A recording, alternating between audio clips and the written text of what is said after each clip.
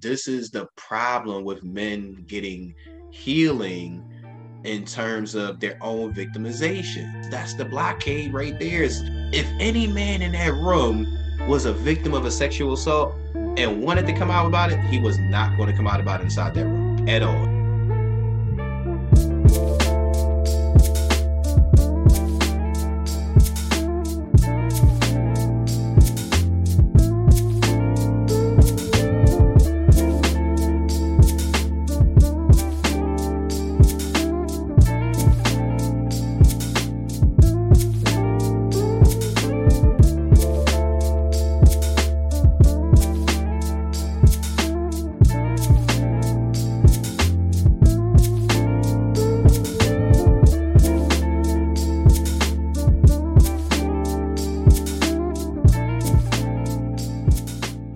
All right, let's get into it.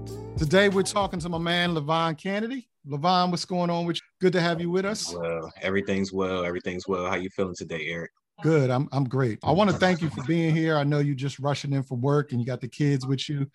Again, as you said earlier, that's the epitome of a dad. You never know when you're going to have the kids on your lap and bouncing on your knee. Still got to do what you got to do. So thank you for that. Tell me your title and position in the work that you do. Now I am the project coordinator of WOAR's Healthy Masculinity Initiative. That is a community mobilization effort designed to pretty much talk to men and open up conversations about traditional male gender norms, gender roles, anybody who may subscribe to them, and how all of those intersect with sexual and gender-based violence. Additionally, WOAR is the only rape crisis center in the city, so we also try to, help everybody, including men, understand that, hey, you can come there and get services free of charge, and they're also confidential. What was it that led you to the path of working with WOAR? I feel like certain stuff you're just to a degree built for. And I'm gonna just go way back to when I was young. My dad definitely raised me, but my grandma had a really big hand in it as well. I grew up in North Philadelphia, Strawberry Mansion section of the city, 30th and Diamond. It's one of those areas that's, poverty stricken, violence ridden. It can overwhelm you, if you allow it to. It's a lot of pitfalls around there, a lot of obstacles to overcome, and not enough resources to do that.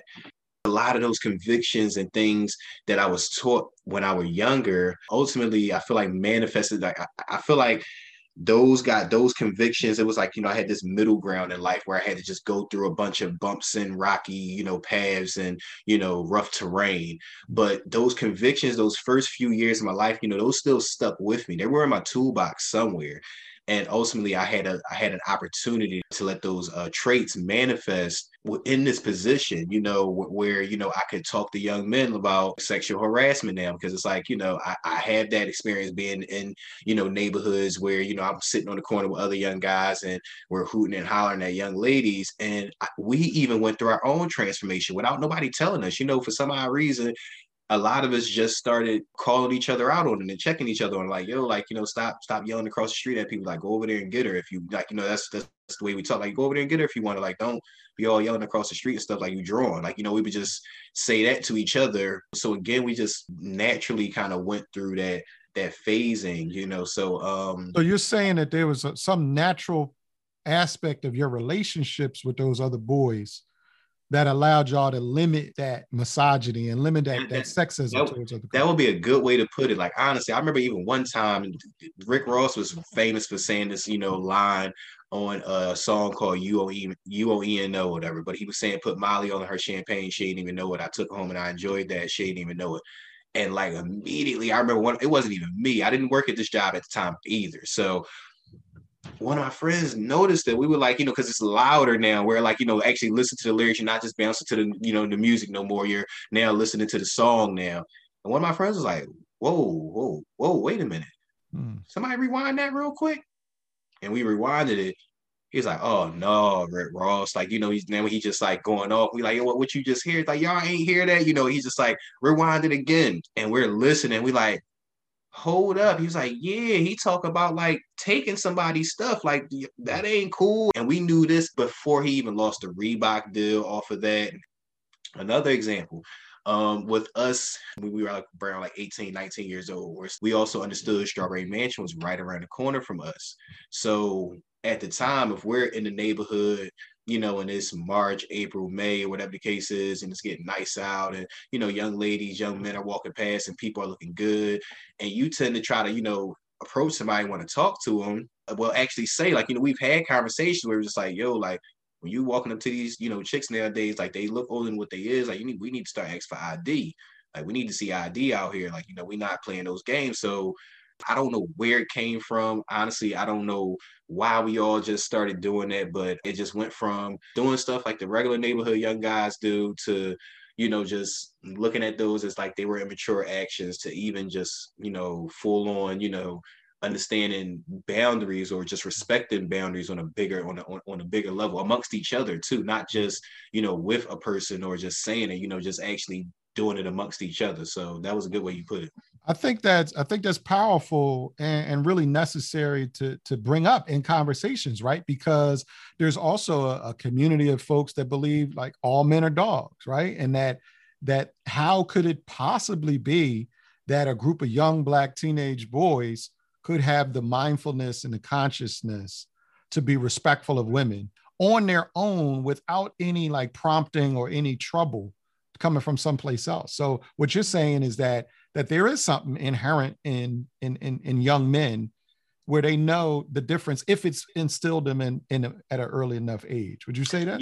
Yeah, I can go out as far as say that. It was, I won't lie and say that we didn't have our troubles in other areas, but I believe like areas of, as far as I remember, like, areas of consent, areas of just, like public, just being in the public and, pretty much harassment in public, those things, we tended to, taper back on because, again, for us, it was just ultimately, it didn't get us no closer to our goal anyway, doing those things. So if we really wanted to, get closer or intimate with a person, we needed to make sure that we approach any circumstance or situation with that person as if, we want to earn that person's trust and respect. We didn't know we was putting it like that. If I were to say that around my friends, it was just like, they would probably, grunt and agree. Yeah. You didn't know you was woke back then. That's what you're saying. Huh? They didn't know. We all had it in us. Like, again, it wasn't just one person. Even though I had my convictions growing up with my grandma, a lot of us grew up around our grandmothers and our grandfathers. Not to even just put all the onus on the older adults. Just the village mindset was a little bit different back then. When I was coming up, I feel like that was like that last of the dying breed. In my era coming up, where people really looked out for each other and where people were able to say something to you when they saw you being out of line or acting abnormal or anything like that. How old would you say you and your friends were around that time that you had that realization?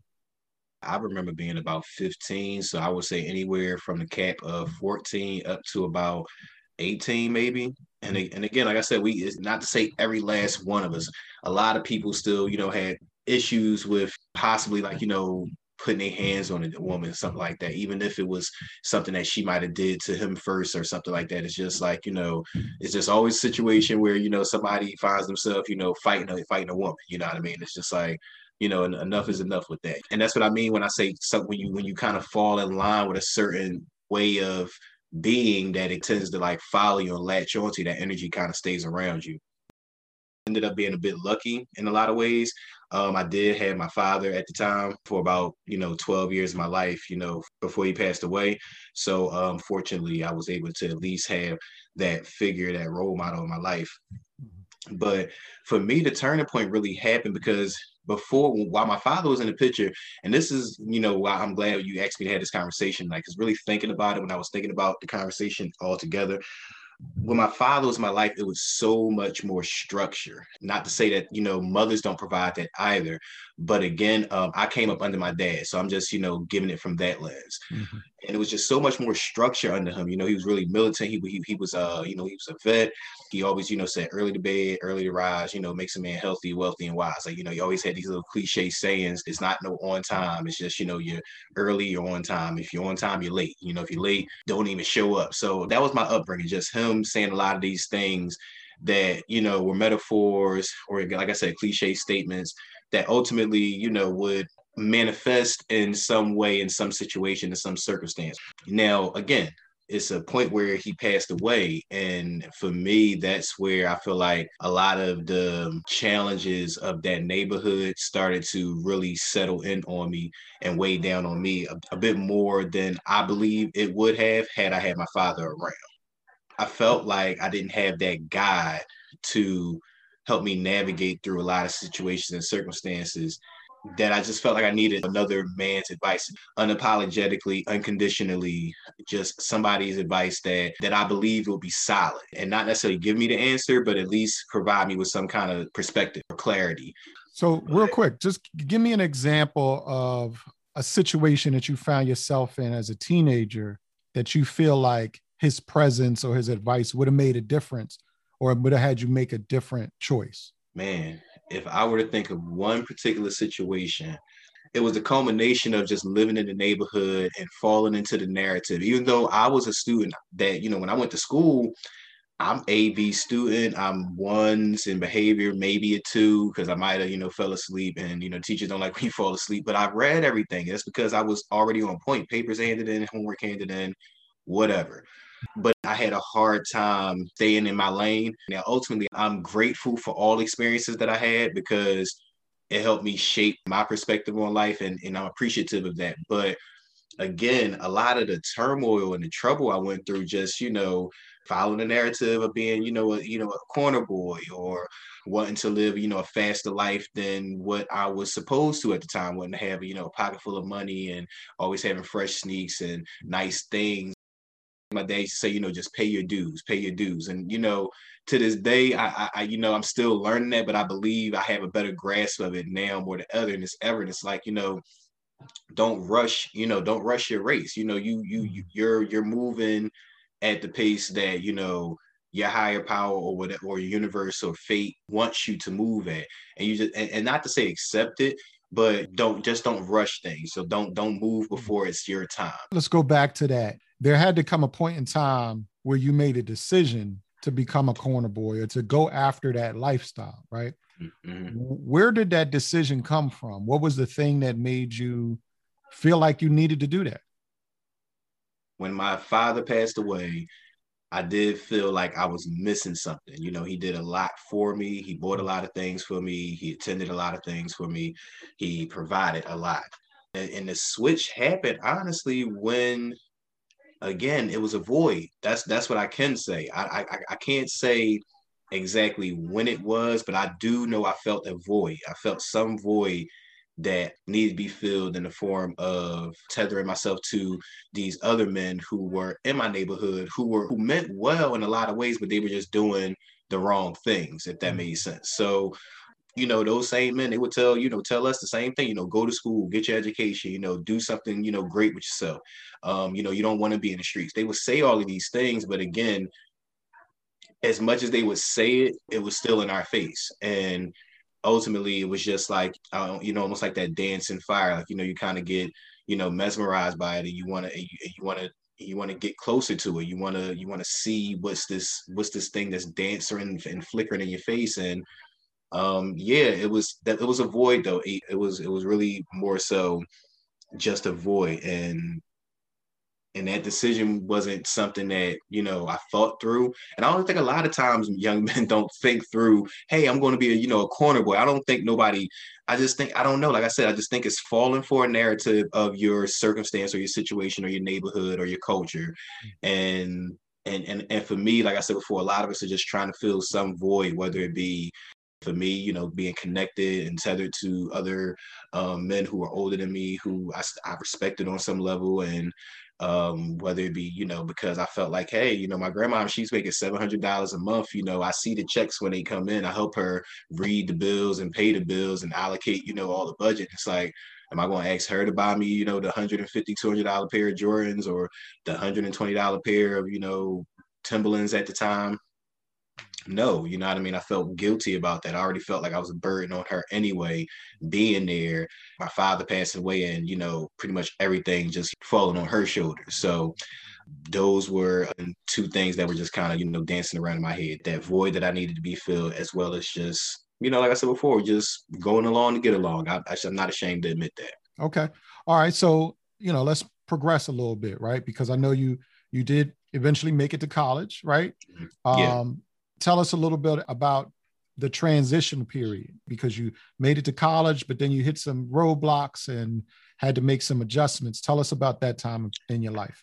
Oh man, that was a rough period too. I believe honestly, I don't know honestly which period was rougher, whether the period I just told you about or that transition period when I was in school. Because normally when you go to school, you're at least prepped in some kind of way.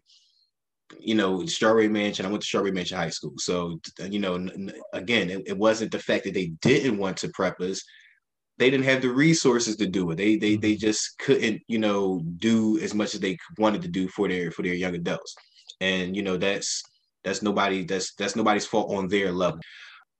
But that transition, oh my gosh, like, I went to school and, you know, and again, like I said, that was a really, then when you said teenagers, that's why I kind of threw me off. Because even though my college years, you're still a teenager, but that would have been a very critical time. I would have wanted to have my dad. Like, I would have wanted to have somebody to just run some of these feelings I'm going through and just, somebody even just check me like, yo, you acting like a knucklehead. Like, you're just, I didn't raise this person, just somebody to really just realign me, But I go to school, I bring Philadelphia with me, which is not a good thing. I bring my neighborhood with me, I'm closed off, I'm aggressive to people, I'm uber aggressive to people. Even borderline hostile, I'm really confrontational, and again, this is what is kind of taught in the city of Philadelphia.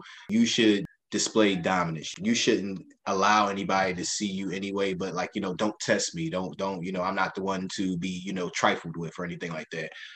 And this wasn't that environment, so I really looked like, for lack of better words, a fool. What kind of But environment was it? college, man, it was so much diversity. That's the first thing I could say. Me coming from my little corner of the world and somebody else coming from their corner of the world, like it's so many different people coming.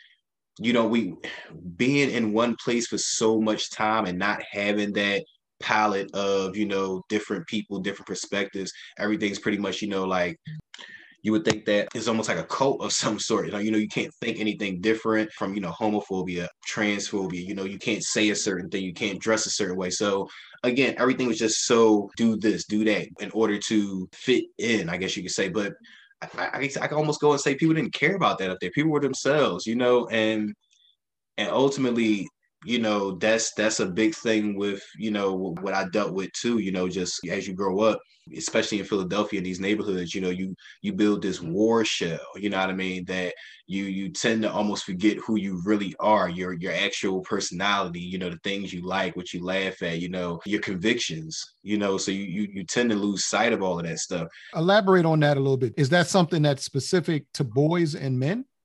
Or is there something that impacts boys and men differently than girls and women? I can't speak for, I won't speak for young women and their upbringing, but I'll say for myself, coming up as a young man and coming up under that umbrella, I will go out on a limb and say that young women and young men are definitely taught differently in those environments. We're more so taught to, watch for people who are trying to come out to hurt us or harm us or like, in some kind of like rob us or something like that. Or, watch out for people with, guns or people doing crazy, stupid stuff like that. Whereas though young ladies may be taught to, dress a certain way or, don't go outside past a certain time of the night or things like that. So why you think they're taught those things? To be honest, to protect themselves from men. Going out on a limb, I would really go as far as to say, even if it was women and men separated, I believe women would thrive. I believe men overall, not to say there are not a lot of good men, but overall the culture of masculinity and the culture of patriarchy is that we can't really differentiate the two. Masculinity and patriarchy are not the same thing. They can be intertwined, but they're really not the same thing. Patriarchy is discrimination, it's dominance of some sort. Whereas though masculinity, this is something that can be cultivated and is ever changing. And it's one of those things that, ultimately everybody gets to define for themselves. Whereas though patriarchy is what it is. Let's go back to what you were saying about the upbringing, that war shell that you called it, right? So you already identified that the women are taught certain things that actually are meant to protect them from being harmed by men. Mm-hmm. What is it that war shell is doing for boys when they're taught to put that kind of armor on and that facade? Well, I would say that's a really good question. That was a really good question. I'll say this. Again, I was an A-B student. I was on honor roll. When I was younger, I was really quiet. I was really respectful. I still to this day say yes, ma'am, no, ma'am, yes, sir, no, sir. Open doors for people, greet people with a smile most of the time. And again, that didn't bode well for you in the environment that I grew up in. So, you showing any signs of, it's so messed up that, you being smart or you displaying, that you're a smart person, that equated to you being seen as weak in some kind of way, shape, or form. So me being nice, equated to me being vulnerable, me greeting people with a smile or always wanting to, share with my friends and just be open and loving on them. That was something that was just like, people kind of had disdain for that. So, yeah, that like I said, that didn't bode well for you in those type of environments, and that ultimately could make you a target. Here's a story. I had a bully at school, right? So I was in about, I think, 4th grade. It was just one of those guys that just always wanted to say stuff, do stuff to you, like not necessarily hit you per se, but throwing stuff at you. And I just was like irritated and done with him. So I come home and I tell my dad, and the first thing he does, like, I'm telling him, what the guy's doing. And I'm laughing about it because he's like, the first thing he do is like, all right, I'm gonna put my hands up. And it's like, okay. And he's like, now punch my hands. And I'm like, we didn't even get, I'm sorry for laughing, but we didn't even get into conflict resolution. It was just immediately, here go my hands, threw them up. All right, I'm punching him. He's like, gassing me up. He's like, oh man, like, you hit strong, fat man. How in the world you letting somebody bully you? Man, we won't walking up there tomorrow and, we're going to handle this. And I'm, in my head, I'm thinking, all right, Dad, I'm thinking, I don't know why I thought this, but I'm like, all right, he maybe just taught me a little bit just in case I had to unleash or something. All right, cool. And at the time, like I said, my dad's blind too, just so everybody knows that. And my cousin Keith is up, visiting us from Baltimore. So he comes up with us, right? And now we're walking to the school. And again, this is first thing in the morning. First thing, like 7:45. I'm talking about when the kids are playing in the schoolyard before we line up. So everybody gets a good visual of this. We're walking through the parking lot and he say, all right, so you see him? And I'm looking, and I say, yeah, I see him right there. He's like, all right, go get him. And for me, I really want people to start understanding, so many of our kids, they take those traits and they live by them, and they run with them, and it really becomes a part of them, and ultimately it leads to them be just destruction, violence, records, cases, constantly having trouble following you. And it's really crazy when you think about it that way. At the time, my dad, when he says get him, and like I said, thinking back as an adult, I'm like, yo, that's what you say when you said let a dog off the leash, like, get him. Like, he's just like, go get him. Just like that. Like, let me go. Like I said, my dad's blind. He had his hand on my shoulder, and he's like, go get him. And I do. I literally, like, it's almost like it was like a instinct. And mind you, like I said, I'm not a fighter at the time, and I'd say, I'm a bigger kid, but again, my grandma, my dad, they did raise me with that level of respect. Keep your hands, feet to yourself, mind your manners. You know what I mean? Like, don't go looking for trouble. But at the same time, those same convictions they had me living by and raising me by got me to be in one way, but at the same time, that again still didn't mesh well where, in an environment that I was in. So now you gotta, I guess contradict this way of, respect and, understanding boundaries and conflict resolution, I guess you could say, to push me into this. And again, like I said, it just really, as an adult, 31 years old now, and just thinking back on that, I wish my dad was alive now to just have a deeper conversation about that. Like, yo, Dad, like, you remember this when we did that when I was young? Well, I do. If you don't, I do. As a little boy, how did you feel when he said get him? Because you want to respect and honor your father, right? And you acted based on what he told you to do, but you had a certain feeling when you were in that moment? What was that feeling? To be honest, anxiety definitely was high at that time because, you just don't know what's going to happen, so my adrenaline is through the roof. But if anything, it was more so an instinct that I felt. Like I said, when he said that get him thing, it was just like, all right, I gotta obey. I gotta do what I gotta do. I just gotta go get this guy. And thank you for bring me back, because the story wasn't even done. I ended up, this guy like comes and pretty much starts to try to meet me at the gate. Like he sees me walking up. I'm walking up at first, and I'm walking fast and I'm walking faster. And he's like coming up towards me, trying to meet me at the gate. And I can see he's, I guess, attempting to antagonize me today. But I was already, running towards him at that time. And, he's like running around like this. If anybody knows the Strawberry Mansion neighborhood in the Hill School, they know it's like a big water tower in the middle of the schoolyard. And so I'm like running around this water tower, chasing this guy. Eventually he stops. We get into a fight. I get suspended for a couple of days. He gets suspended for a few days. And, that's what I said, I love my dad to death, but he made those 2 days of suspension like it wasn't even like punishment or anything. It wasn't like we didn't talk about it, like we didn't dissect anything.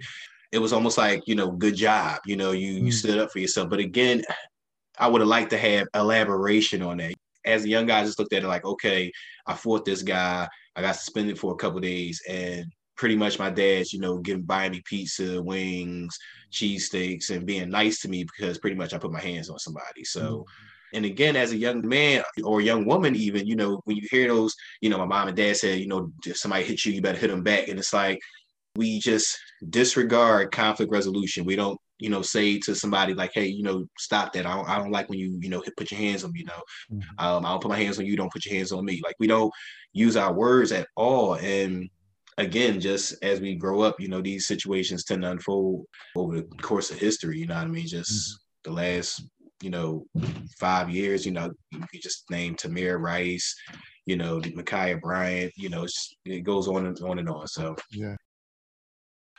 As you got into the work of sexual assault prevention and sexual harassment prevention and intimate partner violence prevention, what is one of the most like memorable initial lessons that you learned on the job or that you came to realize through doing this work?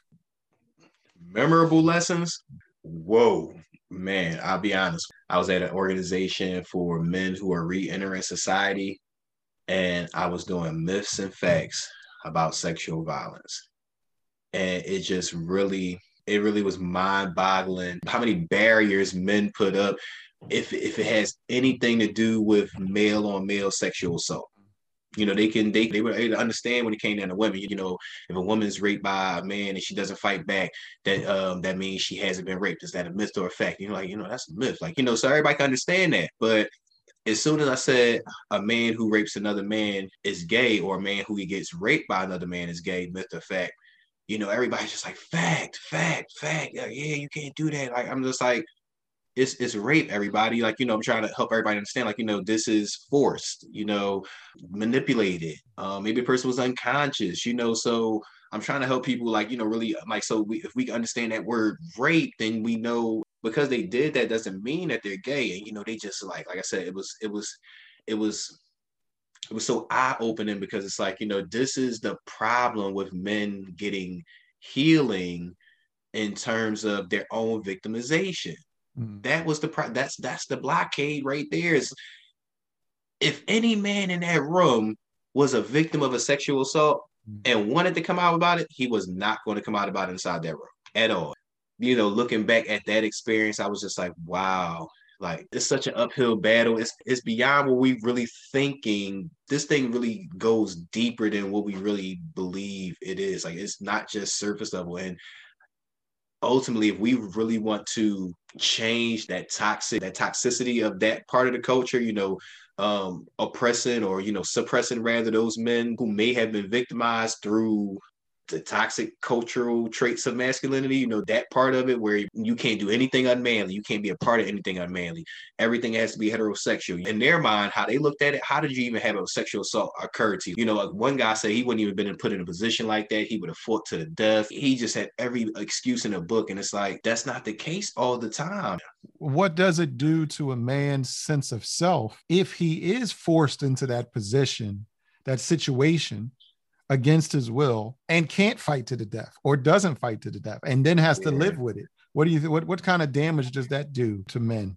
Well, first things first, we're all socialized to believe, think, and see how a man's supposed to act. So even for that man, that traditional male gender role for him may no longer even be an option. They may even go as far as to question their own sexual orientation because they may have even gotten an erection and even an orgasm during the assault. And that doesn't mean it was enjoyed. It was just literally a physiological response. So any pressure on a male's prostate can produce an erection and even an orgasm. So that's literally biology. That's nothing to do with anything else. So I guess you could say right off the steps, you're just thinking, as soon as this thing is done, it's like, okay, first thing I got to do, deal with, the effects of the assault. Am I still a real man because I let this happen to me?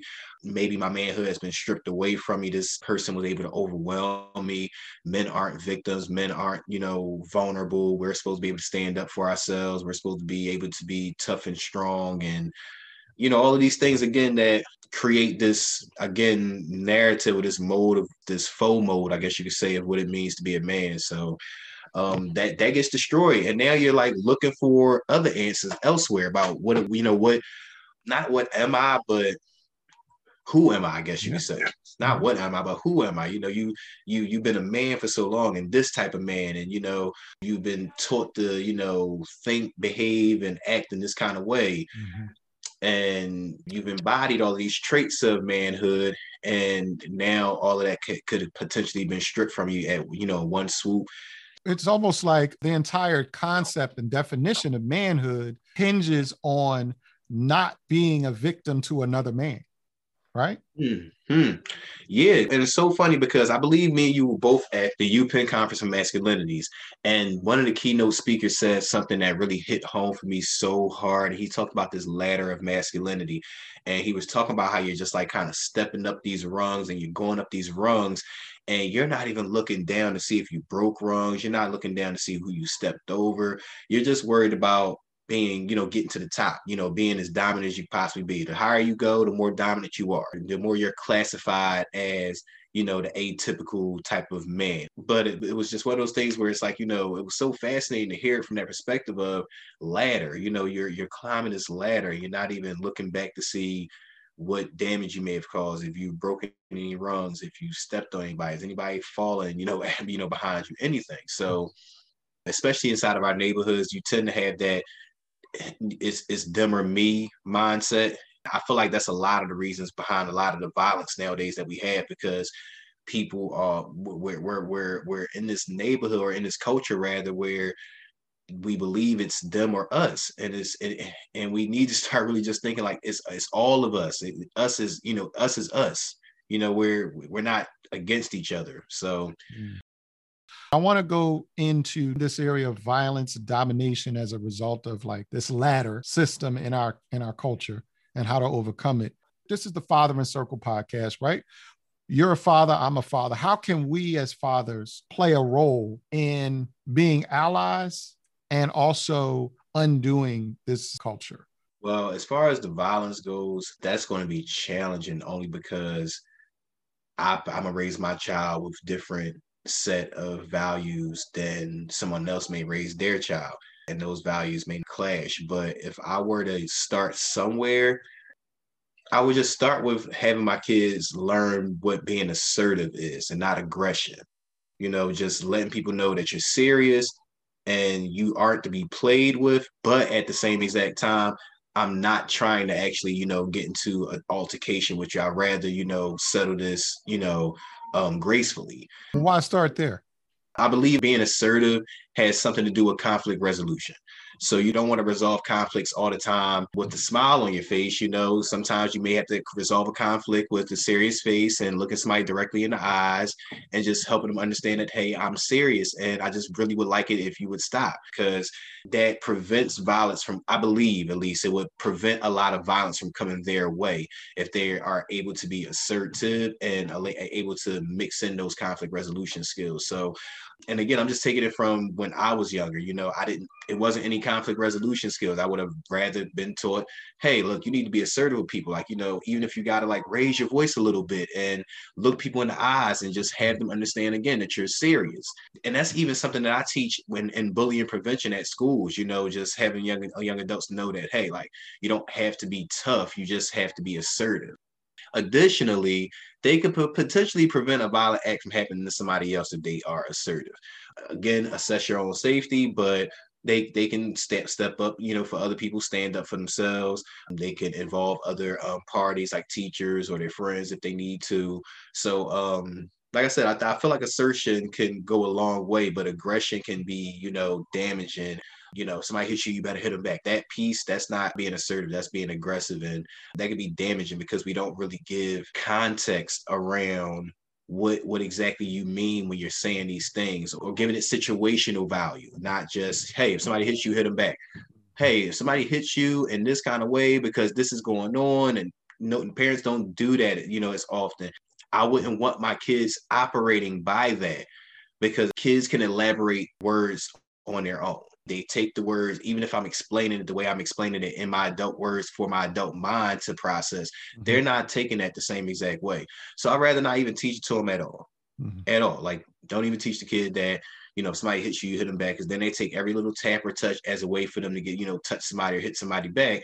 And now I'm sitting inside of a teacher's office or couldn't call them to a conference every other week over something that, I, taught my child. And now I have to unteach them this. That's what I meant when I said, it's difficult when, you're raising your child certain values, and other parents, are doing their best to protect their children as well, because they don't want their children to be a target. So that's how those parents, as well as my parents, taught us to, I guess you could say, defend ourselves. I think it's fascinating because, as you said, you can't control what somebody else does in terms of raising their children. But I often think about, is it possible to raise a child without the necessity of having to learn to be aggressive or assertive, or to even having to think about conflict management? I will say that all conflict doesn't have to be in our neighborhoods and things like that. Conflict resolution could just be simply problem solving. In a sense, I get what you're saying, because you kind of got me at a fork in the road, because in a perfect world, yes, I would love to not have to teach my child conflict resolution in a perfect world. However, even if we by chance have raised all of our kids inside of some box or something like that, right? Eventually they're still unique, and they still have their own experiences, and they're still going to interpret and do things as they see fit. And unfortunately, some of those things may clash with another person's point of view or way of life or something along those lines. So I just think conflict resolution will always be important. It will always be essential, even if it's just on a minor level. Again, having kids say sorry and, make up with each other, shake hands, and, just go about their day. And now they're friends now, now they're, sit with each other on field trips and things like that. So I just think, like I said, in a perfect world, I would love for it to not be something that we have to teach our young adults. But again, even further on in life, just even dealing with people in relationships, you just want to have some level of compromise, conflict resolution skills, problem solving skills in your relationships too. Tell us something that you want to leave us with, some practical tips. If you are going to heal yourself from any, I won't even say trauma or abuse. If you're going to heal yourself from any of the things that happened to you in your past or in your background, I would just say, forgive yourself for the things that you were ignorant to, but also take accountability for the things moving forward that you now know, that you're aware of. Definitely forgive yourself, take that burden off your shoulders if you can, and allow yourself to start healing. Also take accountability in whatever space that you can. What I mean by that is, like I said, just something small like the yelling on the corner thing. That was something we had to take accountability for. Hey, that's being a jerk. That's not cool. We don't expect to get any kind of great conversational rhythm from somebody by shouting out at them on the corner. So, we just, again, taking accountability for those things. So that would just be my thing that I would say to men, since, a lot of us pride ourselves on being leaders. Accountability is a huge part of that.